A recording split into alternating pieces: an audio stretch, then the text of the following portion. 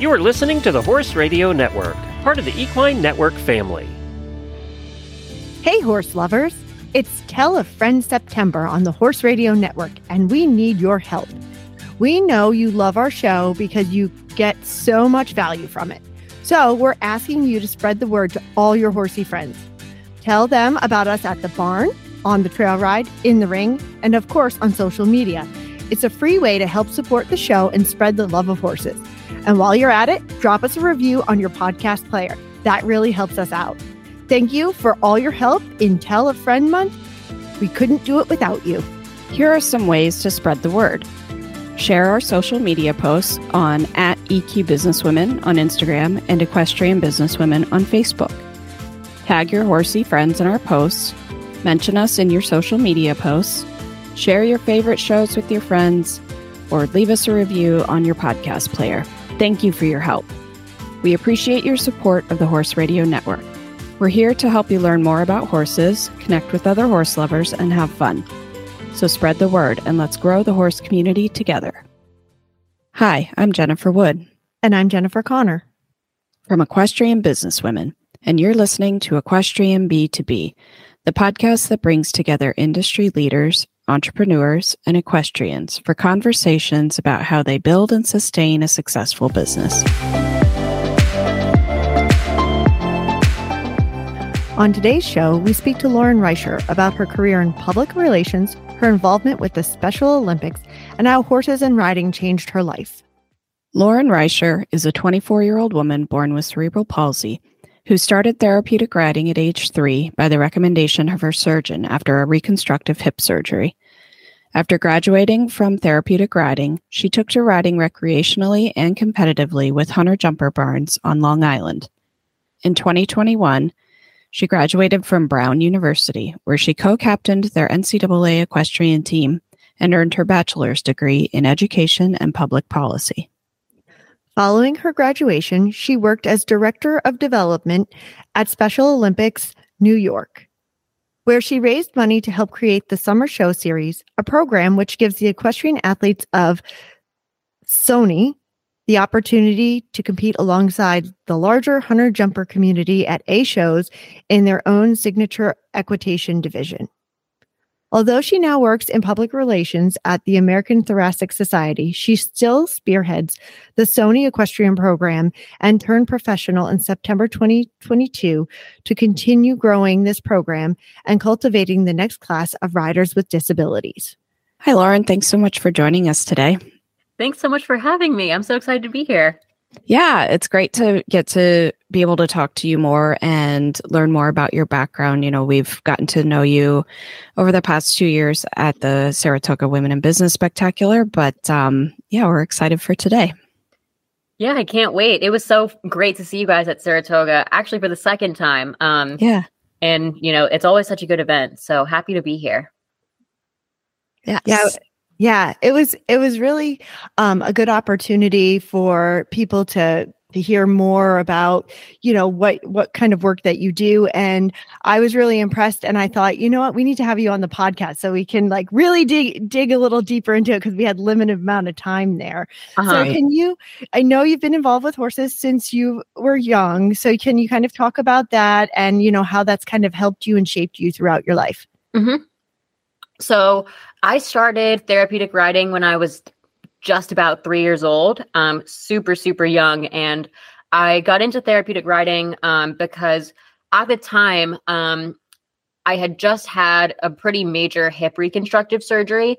And as part of my rehab specialist recommended that I start therapeutic riding to help my brain start to recognize my legs as 2 separate legs instead of one kind of mermaid tail. So that was kind of how I started therapeutic riding. And, you know, the physical benefits that I gained from therapeutic riding, you know, definitely speak for themselves. I mean, I used to be in a wheelchair. I couldn't take reciprocal steps. And, you know, within 10 weeks of starting therapeutic riding, I could slowly start to take reciprocal steps with a walker. So, you know, the physical benefits definitely speak for themselves. But, you know, the thing about being involved in horseback riding that really, really shaped me was by far the socio-emotional, you know, benefits that I gained from being part of a barn, and developing relationships with fellow riders. That was especially true after I kind of graduated from therapeutic riding and started to ride with hunter jumper barns on Long Island. For as long as I can remember, I've really been the only person in a hunter jumper barn who looks like me. And so, that has been true in most environments in my life, such as going to school or different social things. I'm usually the only person who looks like me. But when it came to riding and being part of a barn, that was the most kind of blended in that I felt. The other girls who rode in the barn, who took lessons, who were boarders, always just saw me as a fellow horse lover, and as a fellow horse girl, and as a fellow barn rat, especially. And that was that kind of feeling of inclusivity that I got from being part of a team, in the sense of being, that your barn that you ride with is your team, even though riding is in many ways an individual sport. And that was the only really outlet that I had to kind of get that camaraderie and that kind of sense of sportsmanship. And then, of course, developing a relationship with a horse is so interesting, because it teaches you this very, very important principle about learning to work with a teammate who is different from you, who doesn't speak your language and actually doesn't speak at all. And so learning to accept one another and find kind of this common language where you can speak, work together, has so many different applications in life that, by as much as the physical benefits, really worked wonders on me, was really the social and socio-emotional aspects of doing equestrian sports that shaped me. Did you have a hard time transitioning from the therapeutic program into a regular barn? I want to say not really. The way that it kind of happened was I did therapeutic riding for a long time.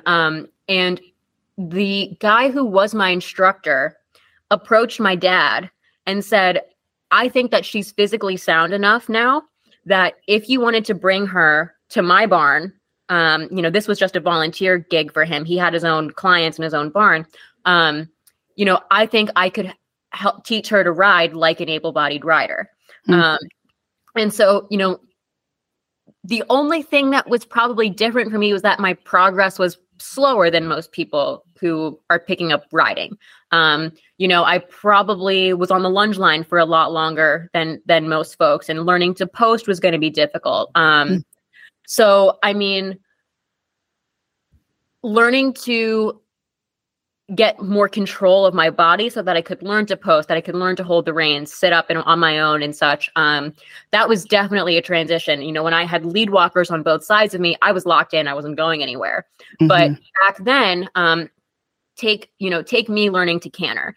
That was something I wanted so bad. I wanted to canter. I wanted to be a canterer. That one step that the horse takes when it gets into the canter was enough to send me flying off the back. And if the horse, felt that I was unbalanced and slammed on the brakes, I'm going right over the front. My balance was so uneven that those little tiny things that most people can get over somewhat quickly, it took probably a year or two of me just being on the lunge line and getting over that one step before I ever started to canter on my own. Just little things like that, that was definitely a transition for me, because it required a level of being in tune with my body and my balance and my sense of where I am on the horse, that, is not natural for me, but, made a big difference in, my overall soundness. And how old were you when you left therapeutic riding and went to a barn? I think I was about 7 years old.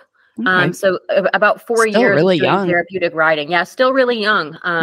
But, it took 4 years of me just walking with sidewalkers before I had the kind of central gravity to kind of sit up on a horse on my own at all. Wow.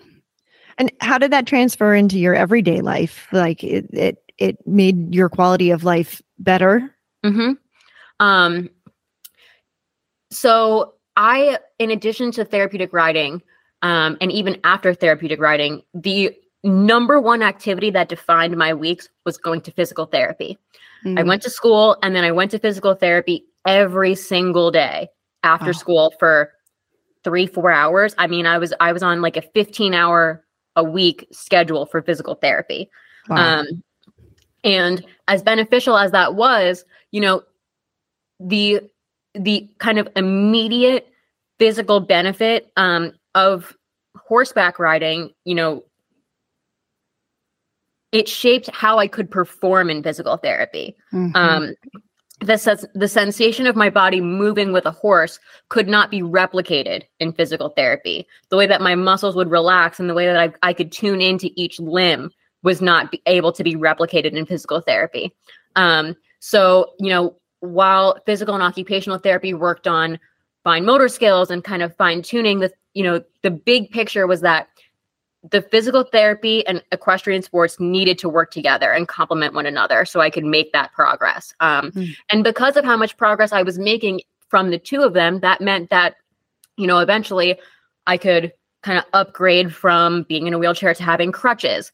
Being able to soundly move around on crutches meant that I could keep up with my friends if they wanted to go to the movies, if they wanted to go out and do something. So that being able to progress physically in riding led to my sort of independence in my other aspects of life. Yeah. Wow. And that's such a huge thing. Yeah. How often were you riding then in the therapeutic Once a week. program? Just once I rode a week? once a week, almost through, I want to say until I was probably 16. I never had my own horse growing up. So I was a lesson kid forever. There were times in my life where I was the only lesson kid in the barn. Every single one of my friends and peers had their own horse, or they had a half leash, or they had something. And so, the other big thing was that my mom is about as stereotypical of a tiger mom as they come. School came first, then physical therapy, then horseback riding. Yeah. And so that was a low priority for my parents, even though they understood the physical benefits, because I still had physical therapy. It wasn't like I was getting no activity.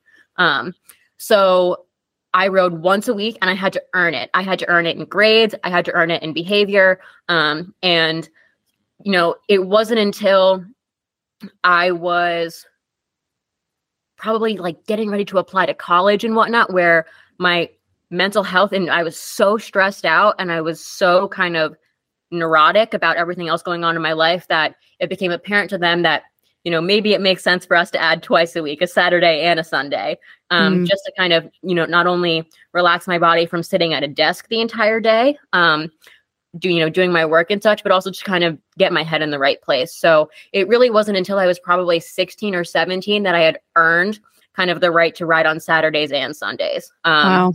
And when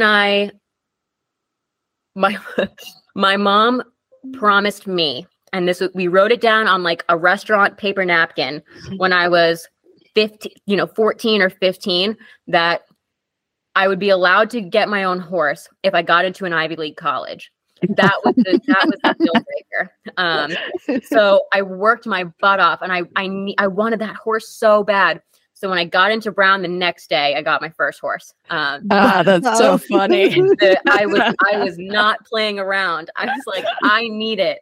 So when I finally got my own horse, that's when I had earned, the ability to ride, as long as my schedule allowed. And at that point in my life, I was physically sound enough where I had dramatically cut back on the physical therapy, and I was maybe doing, up to 5 hours a week.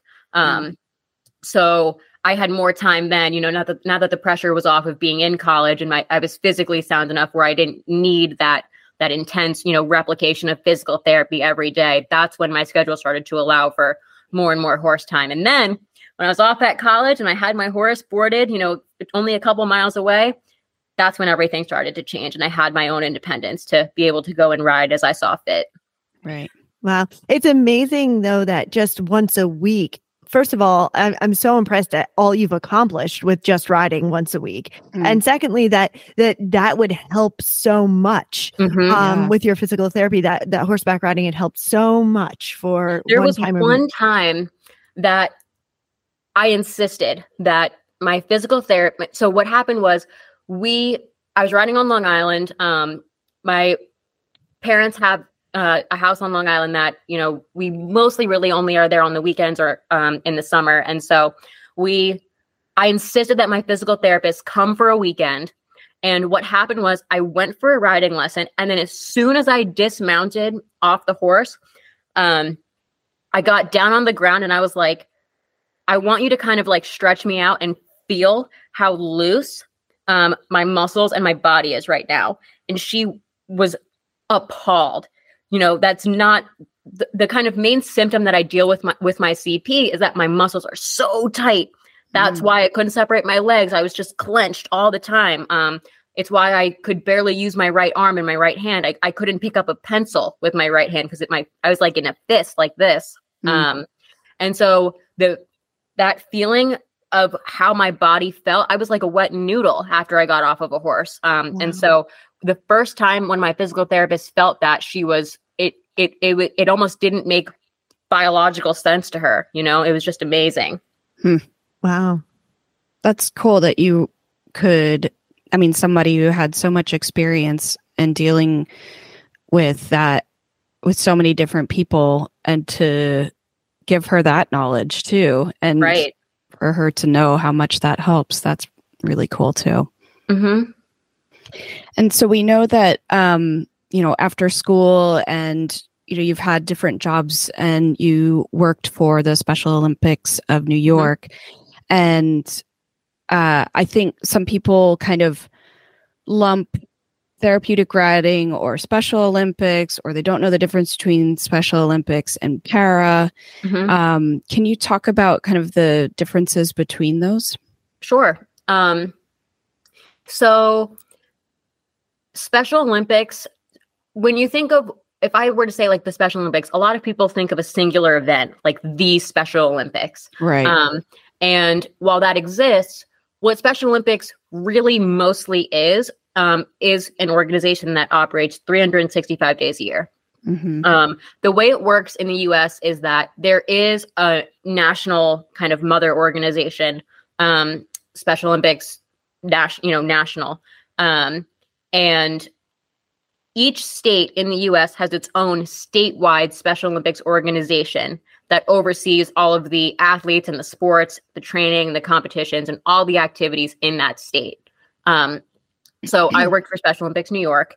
New York is kind of our geographical perimeter. And not just in New York City, but also Special Olympics New York is in Long Island. It's in the Capital Region. It's in Buffalo. It's in Ithaca. It's all over. So the main difference between Special Olympics versus therapeutic riding versus, para-equestrian is that Special Olympics serves athletes with intellectual and developmental disabilities.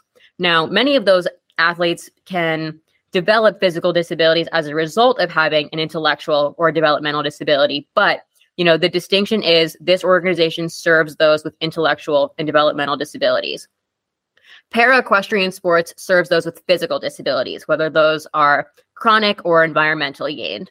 And then the way that therapeutic riding fits into all of this is that the Special Olympics equestrian program that we offer is not technically therapeutic riding. It's at certain levels, it might kind of mimic what you think of when you see therapeutic riding in terms of athletes having leaders and sidewalkers and whatnot. But, Special Olympics does not claim its equestrian program to be therapeutic riding. And so the focus of Special Olympics is to prepare all of its athletes for competition.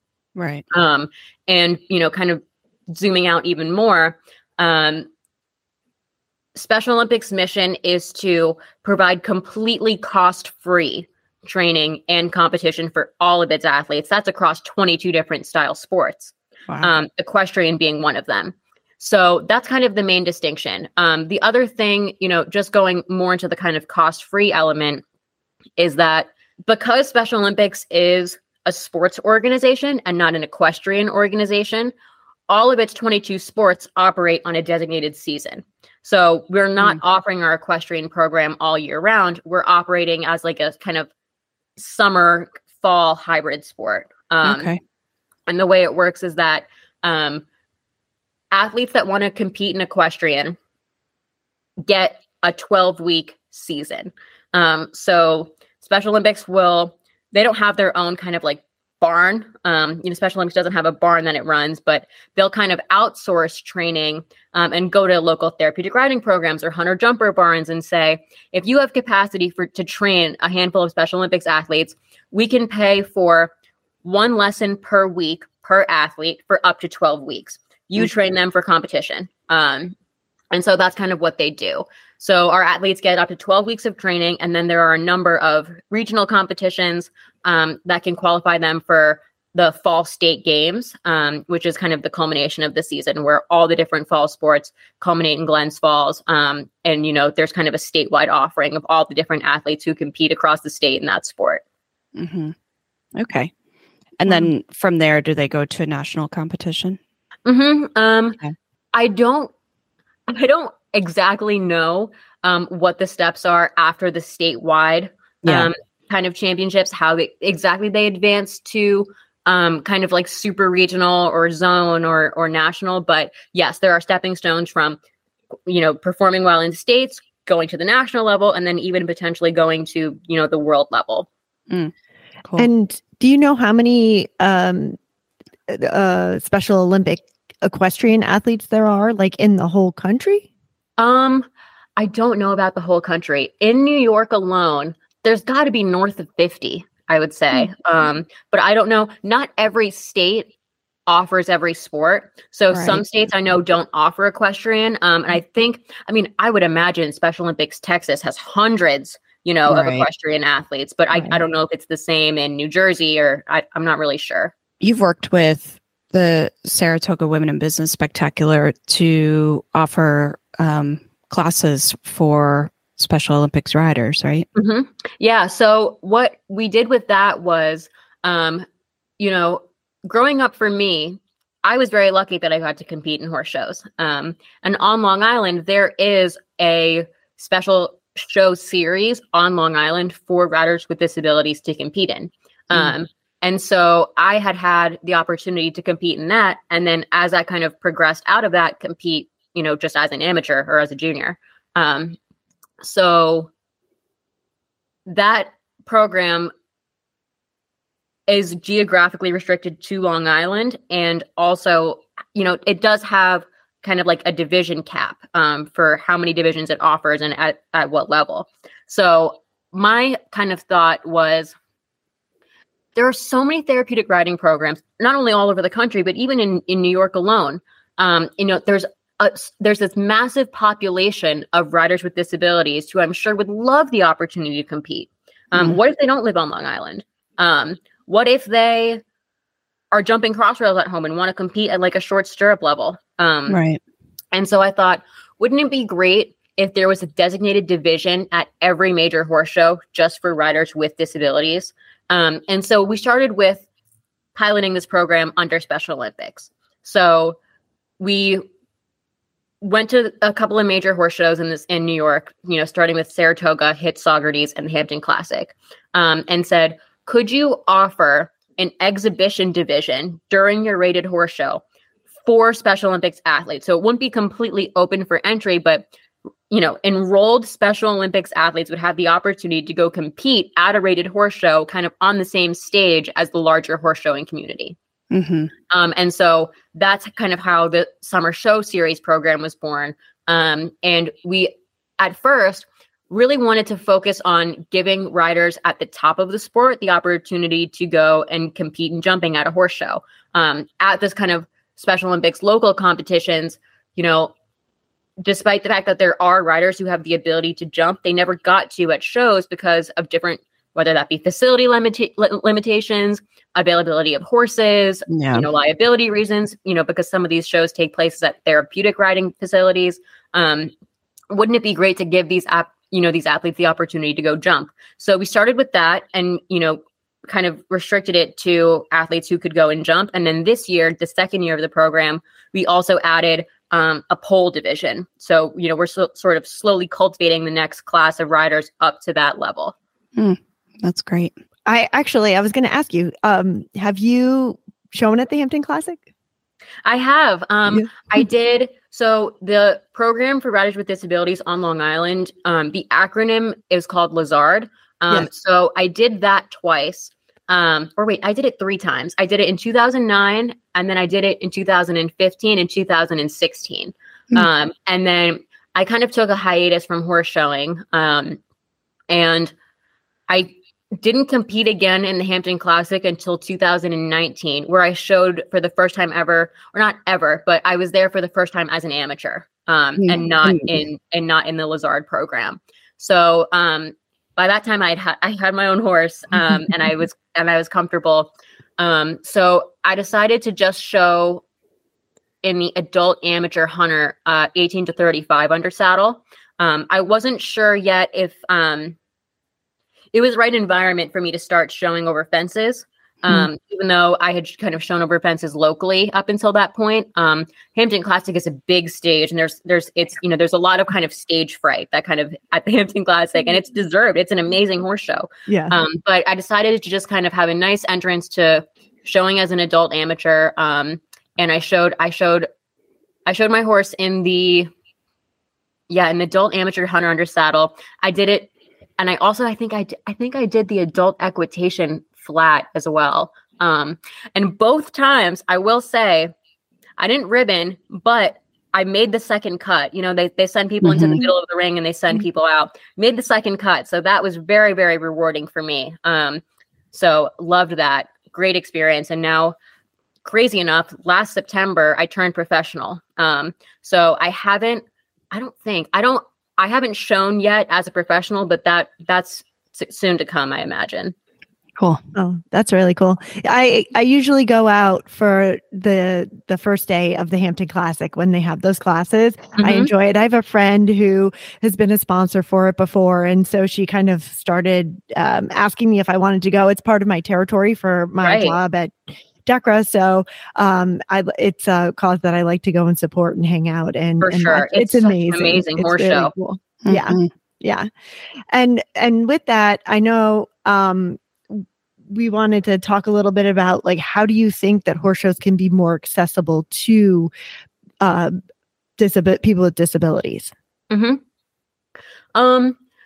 Where I imagine this program going, the summer show series for Riders with Disabilities that I've been working on with Special Olympics, is I would love to see it eventually kind of take the form of like the USHJA outreach program. It's something that so many shows find room in their prize list to add in basically the entire outreach kind of roster of offerings. I would love to see it get to a place where, there's like an outreach style program for riders with disabilities that offers levels from walk trot through the 2-9, or I don't know, does it go through the 3 foot? So, something like that, where, you can, if the horse show, is able to work it out in the schedule this way, at least at Saratoga, and they even did this at HITS, they were able to kind of leave one entire day of the show, especially, at these week-longs, to just run the entire outreach program from top to bottom. Right. And so if it's able to ever work out like that, that would be so amazing. Imagine just like this kind of designated series for riders with disabilities running alongside like an outreach day. I think that would be so great. It's not because, that there's kind of this misconception that there's no demand. And, what it really boils down to is not there being a lack of population, but a lack of opportunity. So it's kind of like, if you build it, they will come. So, I think if we can start by just getting the offerings out in the prize list and getting folks onto the showgrounds, like I feel confident that it would just pick up and pick up and pick up. So, because if you think of, I'm very involved with Gallop NYC. This is a therapeutic riding program that gave me my start. That's where I started therapeutic riding. Now I'm on the board. So I've been involved, ever since I started riding with them. And pre-pandemic numbers, really, just to give you a sense of, just perspective. Gallop NYC was serving 650 riders per week. Wow. In 5 boroughs of New York. So imagine there being kind of like a therapeutic to a show pipeline where there are so many therapeutic riding programs who serve so many people. It's just a matter of how can we, come up with a horse show format that is that is able to maximize the number of people who it can be offered to without compromising the integrity of the sport.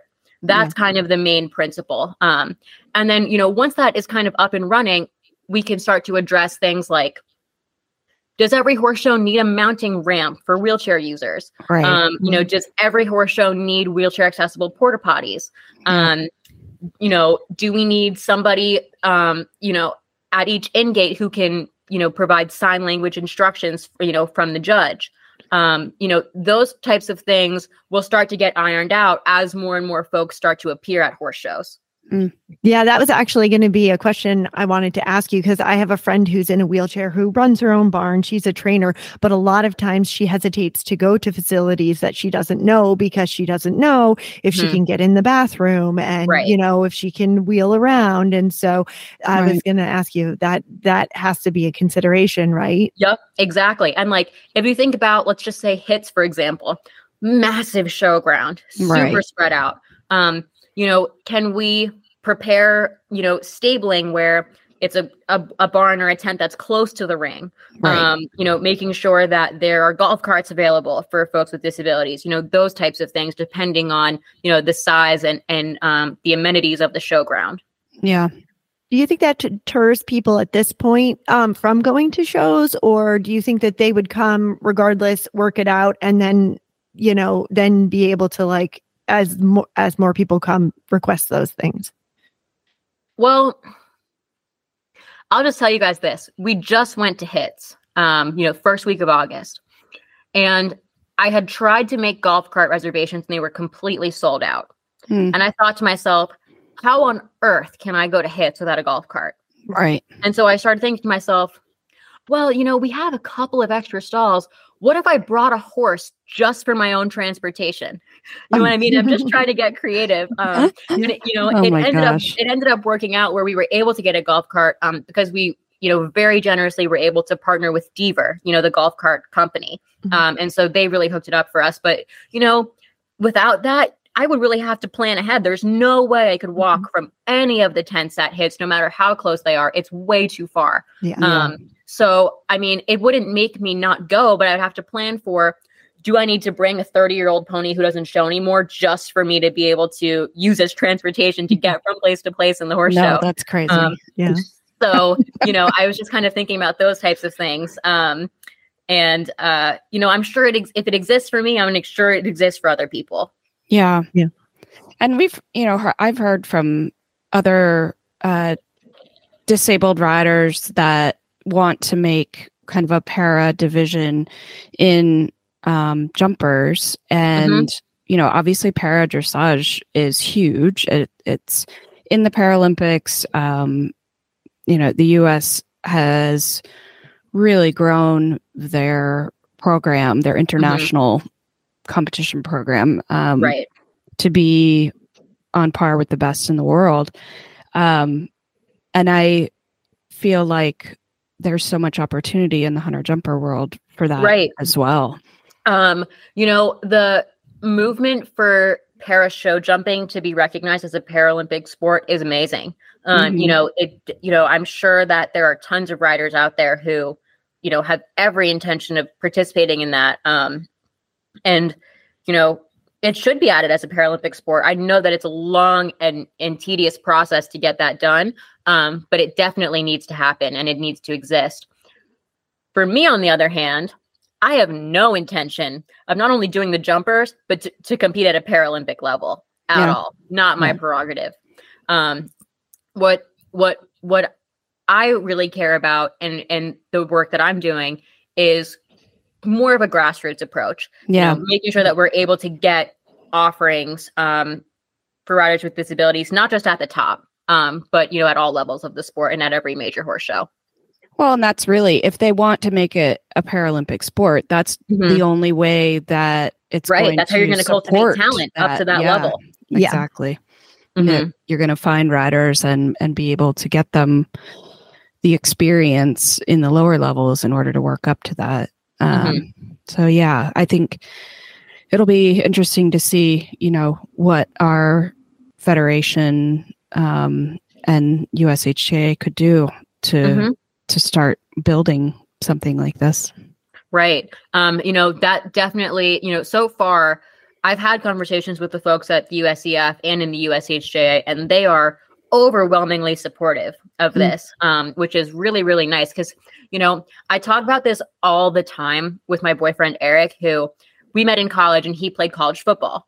And what I explained to him is that, like, it's just amazing because if you think about it, I would imagine that the NFL has no interest in a random, just some person who wants to do something. It'd be one thing if a superstar, multi Super Bowl winner champion, goes to the NFL and says, this is what I want to do.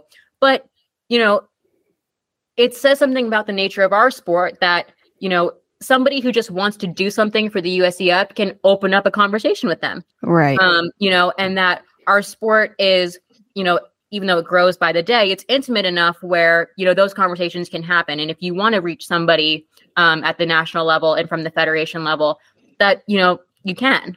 That's one of the things that I think people misunderstand about equestrian sports because of its history of being exclusive. One of the things that I'm never concerned about when we go to these horse shows is kind of the treatment that our athletes are going to get when they share the schooling ring, with top riders. That's never a concern to me because I know that the way that they've welcomed me, and the way, that when we do our class, tons of spectators come to the ring, which you don't see that unless it's a $100,000 hunter derby or a big Grand Prix. So, I know that that the equestrian community does want to welcome this type of thing into the showground. So that, that makes a huge difference. So you've mentioned you got into Brown, but we haven't really talked about your experience riding there on the team. And you had your horse there as well. Can you talk about what it was like being in that team environment? Amazing. Just amazing. That was the first time in my life that I ever got to experience being on a team in the most traditional sense. Yes. So, I had one thing about me going to college and going away from home was that being able to continue riding was a non-negotiable. Not only for my mental health, but my physical soundness depended on it. So when I was touring colleges and such,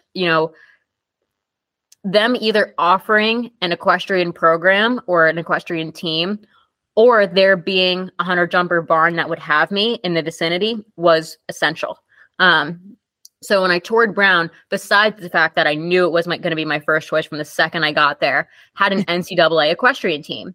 And so, my thought was, I wonder if they would let me try out. Like, I knew I wasn't getting recruited. But I said, I wonder if they would let me try out for this sort of thing, or if for liability reasons, I'm not going to be a fit. And that turned out not to be the case. They couldn't, the coach could not have been more welcoming. Tried out, was on the team. And it was, a seriously transformative experience. I got the friendships I developed with my teammates, are going to be lifelong. And it was just such a nice community to have.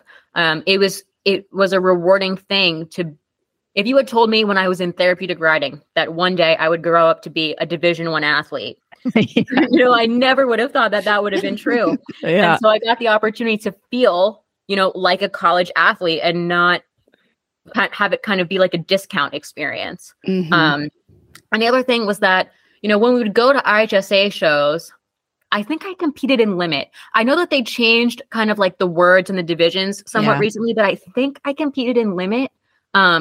And I only competed on the flat. I just, for my own safety and for my own peace of mind, and my parents, I'm just not comfortable jumping a horse I don't know. So I only competed on the flat, but in those flat classes, they mount everybody in the center of the ring. So the judge has no choice but to see me walk out in crutches, the ton of effort that it takes for me to get onto a horse and the adjustments that need to be made. But, I never, whether or not it was, something that was an advantage remains to be seen, but I know for sure it was never a disadvantage. That's great. I was never discounted because I was somebody who, didn't appear to belong in the rest of the group. Once I'm on the horse, had the judge not seen that, she might have assumed that I was an able-bodied rider, just based on how I ride and my position and whatnot. So, it definitely, it was something that, I didn't have to go to an IHSA show and be ashamed of. Not that I would have been anyways, but I never felt like I had to try to hide how I got on or what kind of things I needed.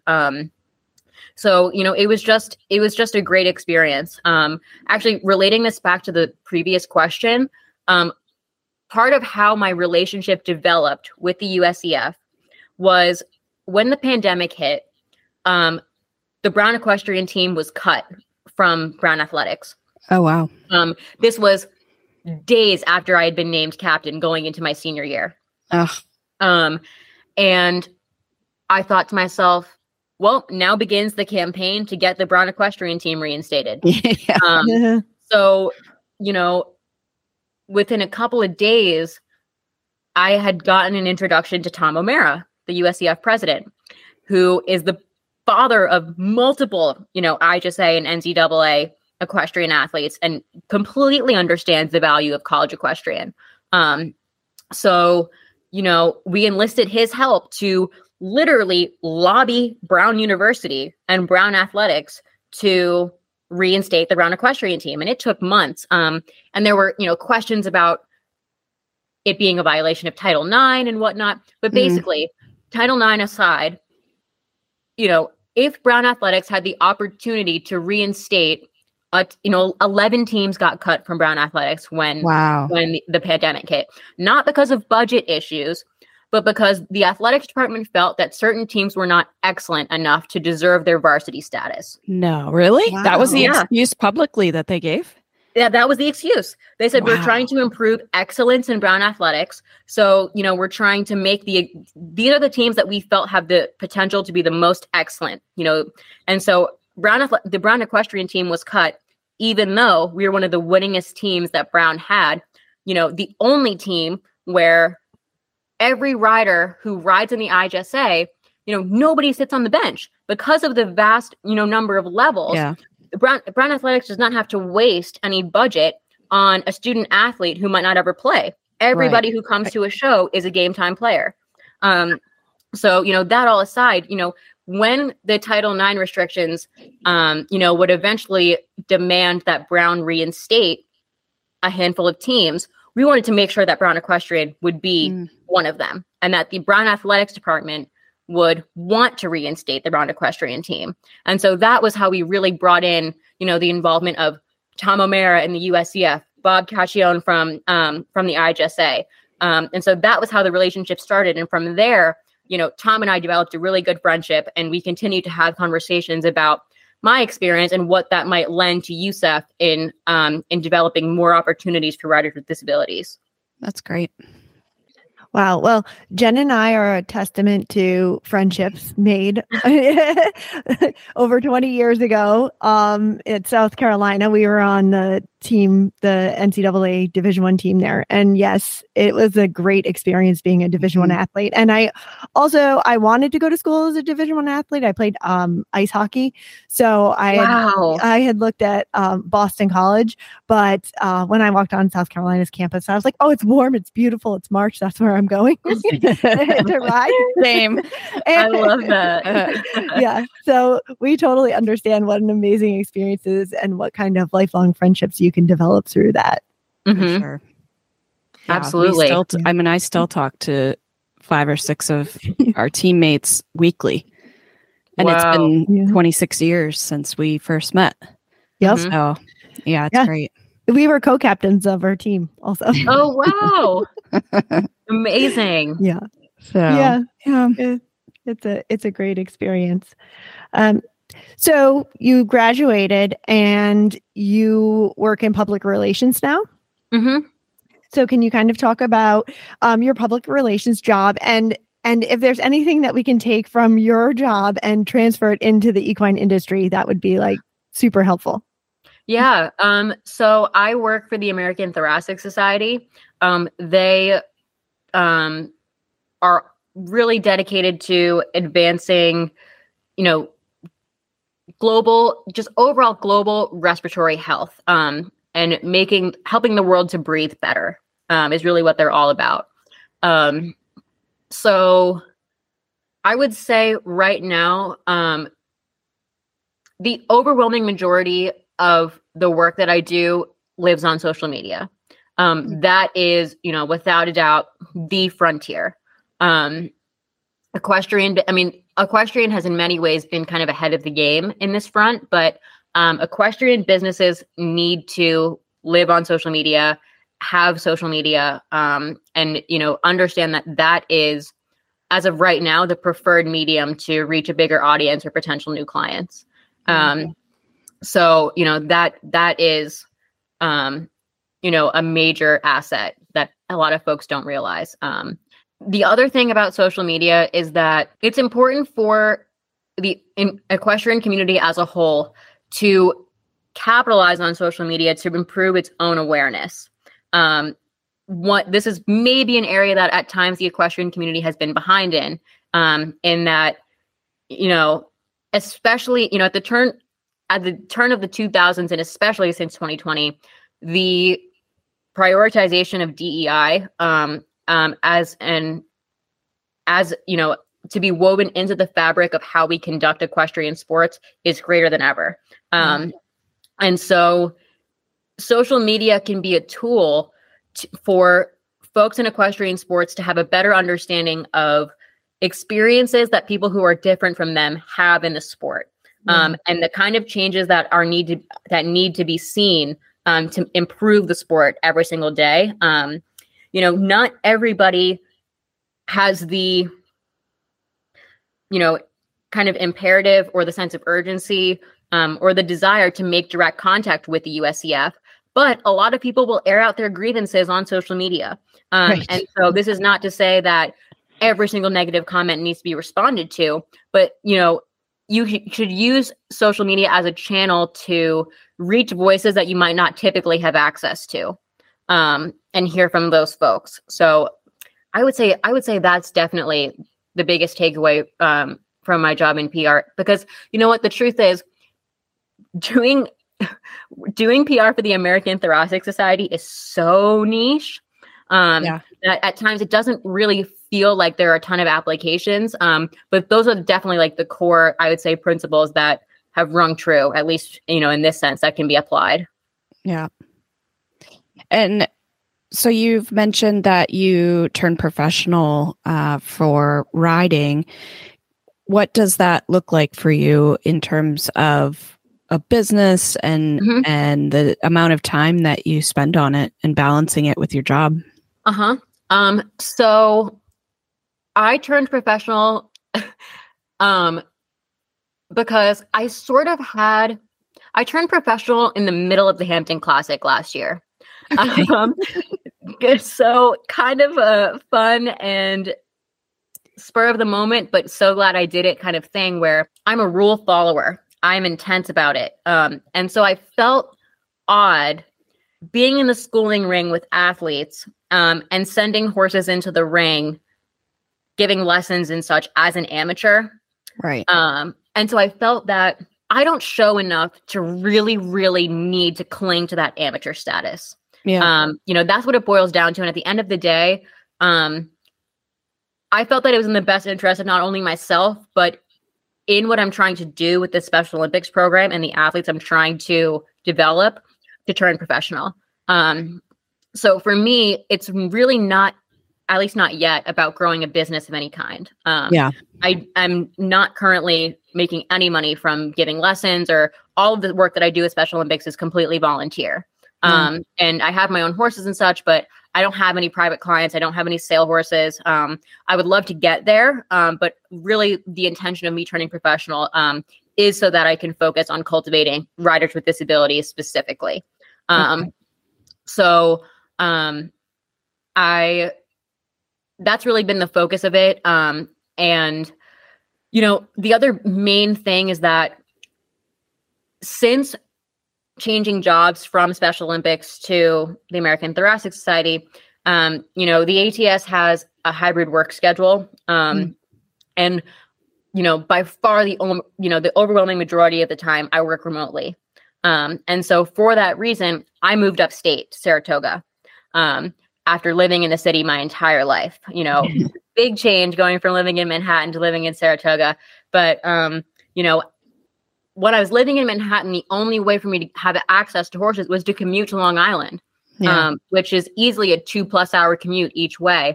And because I, working for Special Olympics was in person 5 days a week, I was back to that just on the weekends, type of schedule.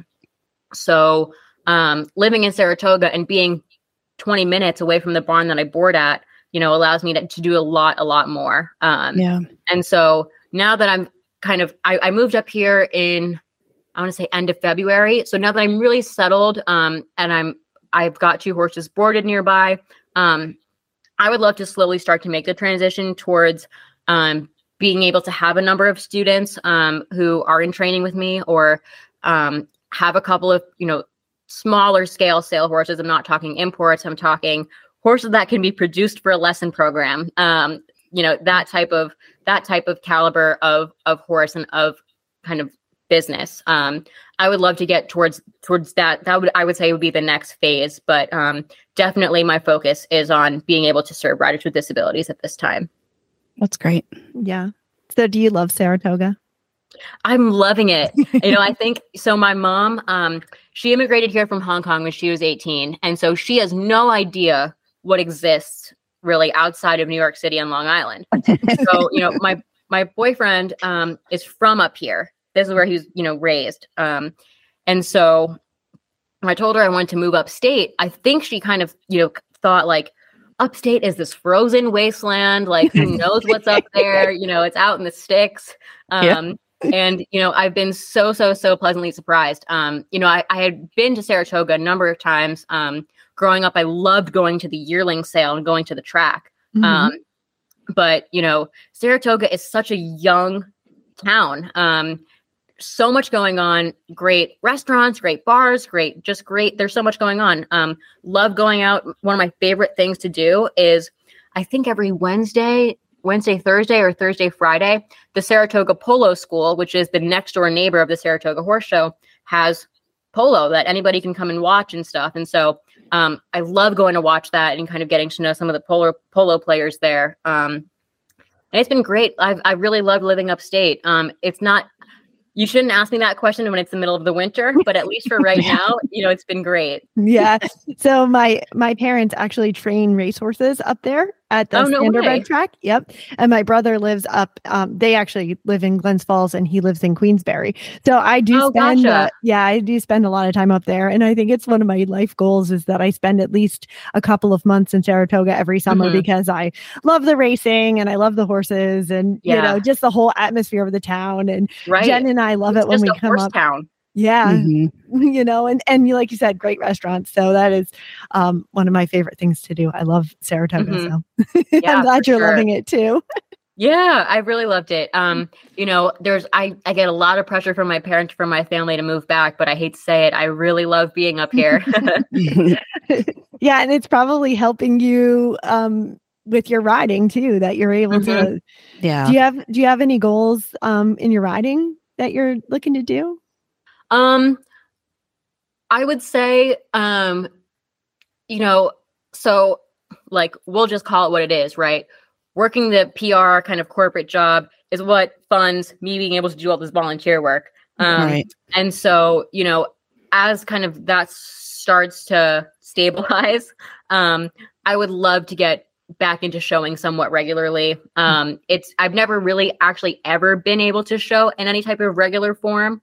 But, I would love to be able to go to shows outside of just, a handful of summer ones where, my focus is on producing the Special Olympics program. I I have two horses right now. One of them who I would love to get consistent and show him in the USHJA 2-foot. He is so funny. I've had him since 2018, and he's the type of warm blood that it's never the first time he passes something that he spooks at. It's always like the 10th or 11th time when you're so sure that he's over it. He's fine. Yeah. So, the only thing with me going to shows is that, I plan to ride for as long as I live, right? And so that one moment at one show, I always have to remember is not worth potentially compromising the next 50 years of me riding. Right. So I have to be, I'm not a timid rider by any means, but I have to be careful. And so I just want to, one of the things that we all know to be true about horse showing is that the more horse shows you go to, the better you get at horse showing. Yeah. And so getting, to that critical mass of horse shows under your belt, is where I'd like to get, at some point. So I've got my one horse that I'm hoping to do in the 2-foot. And then I have another horse that, he is rehabbing from an ICL injury, and he, knock on wood as I'm about to say this, has been super, super sound, and just been really, really consistent. So, right now he's really solid and fit, and going really smoothly. As he's in basically a full walk trot program.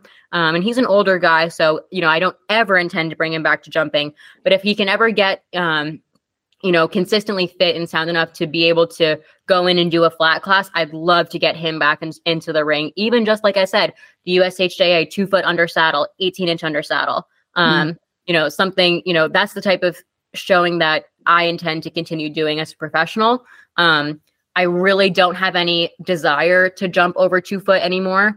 I just feel like it doesn't, the height of the jump is so meaningless to me as long as I'm able to execute solid technique over complicated poles or whatnot. Yeah. And so that's why it just made so much more sense for me to turn professional for what I want to do, especially since I have no intent, sometimes in the USHJA, like at the 2.6 or the 2.9, you've got all these pros warming up, horses for a client or for a bigger class. And I don't need to be part of that. I'm so happy to watch, but I don't need to participate. So this is kind of where I'm hoping to move. Yeah. And I think a lot of people discount the number of riders who are in the position like you that just want those levels of divisions. And, not everybody has expectations of being able to jump 3-foot or 3.6 or, making it something that, those are their goals. So, like I'm not going for any finals, like I'm not qualifying for anything, Right. Yeah. It's the experience that you want. And, everybody's individual goals are just as important as anyone else's at these shows. Yeah, so. I know. I think it's a lot about the experience. I took my pony up to Saratoga last year. Jen helped me in the warm-up ring, that fences, and I did the .80s. And it was a blast. Love it. And we had so much fun. It's an easy pony to deal with. She was, and it was fun. And it didn't matter where I finished or anything like that. It was just like being there, doing it, having fun, being with my friends. Yeah, exactly. So, love that. Well, that's great to hear. And it was so cool to talk more with you and learn more about your story and be able to share it with everyone. Absolutely. This was awesome. So at the end of each episode, we ask the guests the same 4 questions, and Connor starts with the first. What is one action that women can take to make a big difference in their lives? Try your best in school. It makes such a big difference in your life.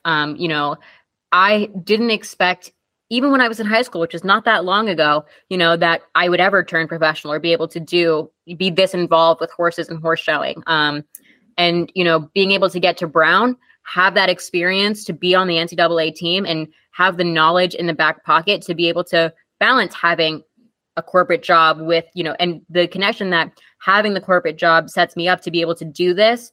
It's all because, I prioritized school and I wanted to succeed. I always assumed that horses were going to be a hobby, something I'm passionate about, but something that was always second to kind of normal life. So I'm able to do it now because of how hard I tried in school. So a lot of folks think that you don't need to succeed in school to do well in horses. And I would say, even if that is true, you should still try. Yeah. Yeah. I think it makes you that much better rounded of a person with the breadth of knowledge that you get. Mm-hmm. And what is the best habit that keeps you motivated personally? I'm somebody who's highly responsive to feedback. It's been true in school from my teachers. It's been school, it's also true in the workplace. And so if I know that there are areas of things that I do that have room to improve, I just have this innate hunger to want to make it better. So if you are, just, that's not to say that anybody should nitpick and, try and find qualities that they can improve upon in themselves. But think about if there are things in your life that you love, such as horseback riding, let's just say, and you have goals and you want to succeed, think about what steps you need to take to get to that end goal. No one expects to go from learning to canter to jumping a 3-foot fence, overnight. So first, to outline the path to get to where you want to be is really, a healthy habit. I know how to canter. I probably should figure out how to canter over a pole first, right? And then from a pole, I might take it to a cross rail. So just making sure that you can set goals for yourself and benchmarks along the way that are achievable, so that, you have the satisfaction of achieving those benchmarks. And before you know it, you'll be where you want to be. Yeah. I think that applies in business as well. Yeah. Mm-hmm. Yeah. I like that you said, though, that like, if you want to jump a jump, what are the steps to that? And I think sometimes that's, instead of looking at it and making your plan where it's like, okay, first I have to learn to trot, then I have to canter. If you say, okay, my end goal is X, then I have to do all of these things to get there, right? So, and maybe walk it back. So like for me, I always think of things as like this giant mountain to climb when I first hear about it. And I've actually had somebody tell me, well, why don't you make the plan further out, like what your goal is, and then walk it back towards you? So what are the steps to come back, So same thing, Absolutely. What's your favorite? Exactly it. What's your favorite horse movie? Oh, National Velvet. That was my favorite. I always, I don't have one, but I've always loved Chestnuts with Chrome, as many do. And it's because my first horse that I ever fell in love with was the Pie on National Velvet. So that's definitely where it comes from. My bias towards chestnuts. I just love that movie. Love it. And who would you recommend to be a future guest on this podcast? I would love to recommend one of my friends, Alex Marichik. We grew up riding together on Long Island. I think she's a year or two older than me. I've known her a really, really long time. We go way back. And she has done so much. She's competed in the Hunters. She's competed in the U25 Grand Prix. And over the last year and 2 years, her training and sales business has blossomed like you wouldn't believe. And she, as a young professional, she is doing what I assume every young professional who's trying to really like kind of make it in the industry, she's doing it. And so it's really just remarkable the way that she's taken on, especially the Long Island kind of horse industry. She has tremendously grown her business in the last year. And it's just kind of unbelievable. Not to mention the fact that she is just somebody who is known in the community to exhibit expert horsemanship, sportsmanship on top of that. And so she's just somebody for, as far as young professionals go, that's definitely somebody who I think many, many people would try to emulate for sure. Well, thank you so much for joining us today. It was a pleasure speaking with you. Thank you. Thank you for having me. This was awesome. So at the first Saratoga Women in Business Spectacular last year, Lauren gave a talk about the program that she started and had at the show. And then we had her back for this year's Women in Business Spectacular to talk more in general about, riders with disabilities and what people can do to help and why we should be supporting. And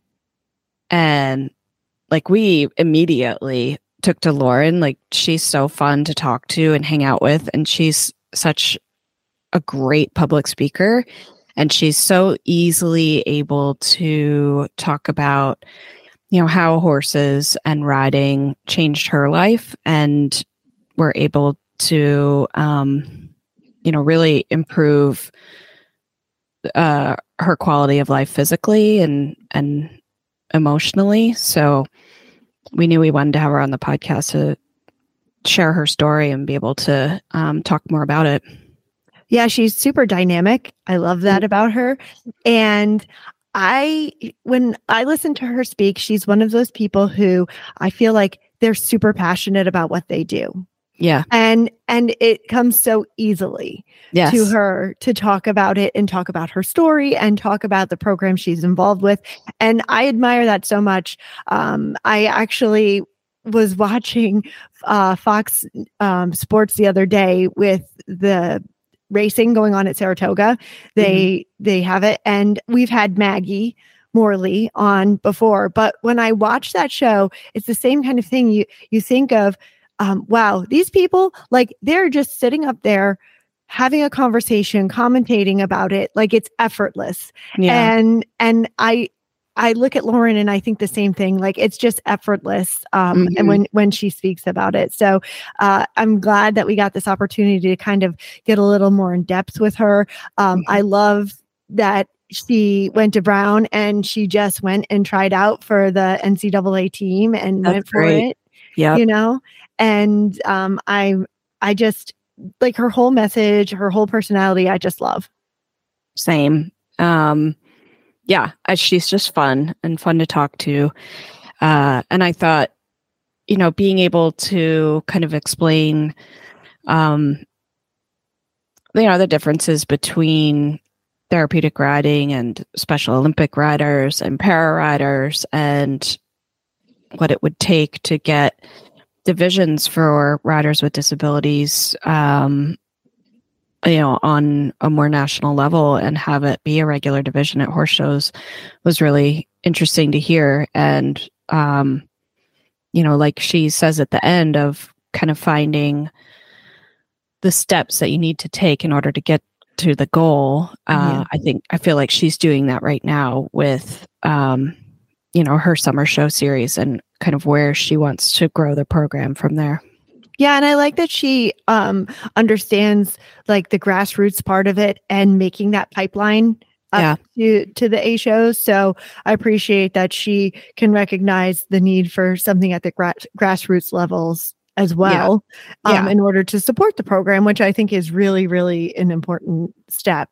Yeah. I mean, and let's be honest, like, it takes a lot of money to show at the A level. There's no way around that, but I would guess that a majority of families who have riders or who have kids with intellectual disabilities are already spending a lot of money on lots of different therapies for their kids or school or what have you. So, riding and competing may not factor into the financial budget. So, finding a way for them to be able to do this is really special. And like she said, like Special Olympics pays for their riding lessons and, offers so much opportunity for people that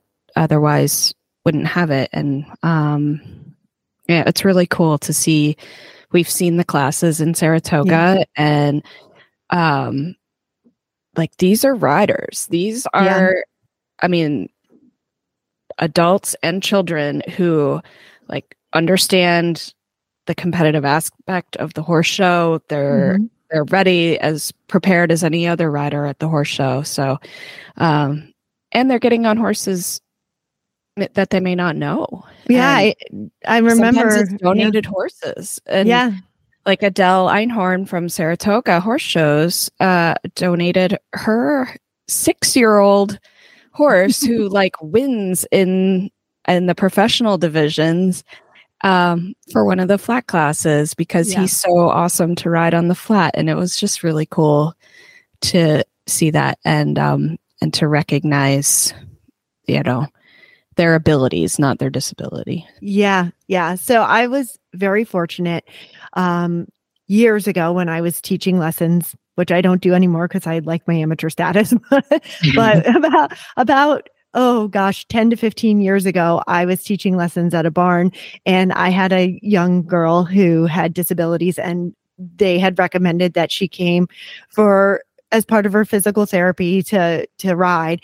And her parents were familiar with horses. They grew up in the rural area around here and had a horse in their backyard and whatnot. So, they were very supportive of this.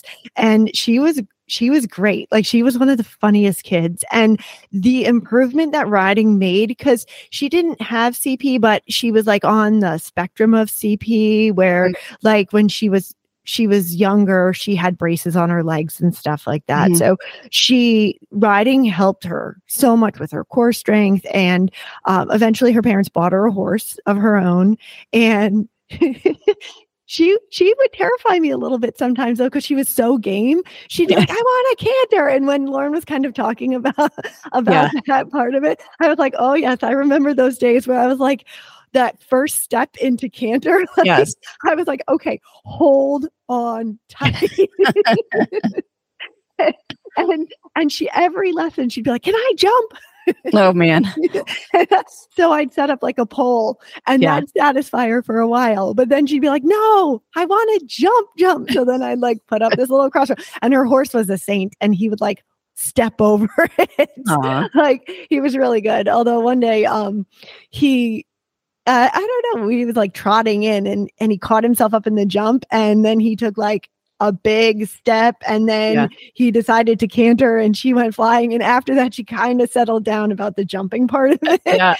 But I can totally see. I had this picture in my head when Lauren was talking about that. But it really is like, I've been so fortunate to be involved. I have a cousin who had some disabilities, and she had a retired racehorse, and what he did for her coming to the barn, and she drove him every day for exercise and took care of him, and it helped with responsibility. So, it's just amazing to me what the horses can do for people. And Lauren's story, like, it blew me away when she said that once a week is all that she went, and it helped how that much of a difference. Yeah. Really so cool. Yeah, it was a great chat. I'm so glad we were able to talk with her. Yeah, so am I. I know we've got busy schedules and everything's going on, and my dog had surgery last week, so I got to go check on her. So if you want to find the links to today's guest and the show notes at www.eqbusinesswomen.com. Equestrian B2B is out twice a month on the 1st and the 15th. You can find out more at eqbusinesswomen.com and follow us on Facebook and Instagram. Find Equestrian B2B wherever you get your podcasts, and be sure to follow, subscribe, and leave a review so others can find us too. You can have all 20 plus shows of the Horse Radio Network with you wherever you go with their free app for iPhone and Android. Go to your app store and search Horse Radio Network. Now go support the Special Olympics.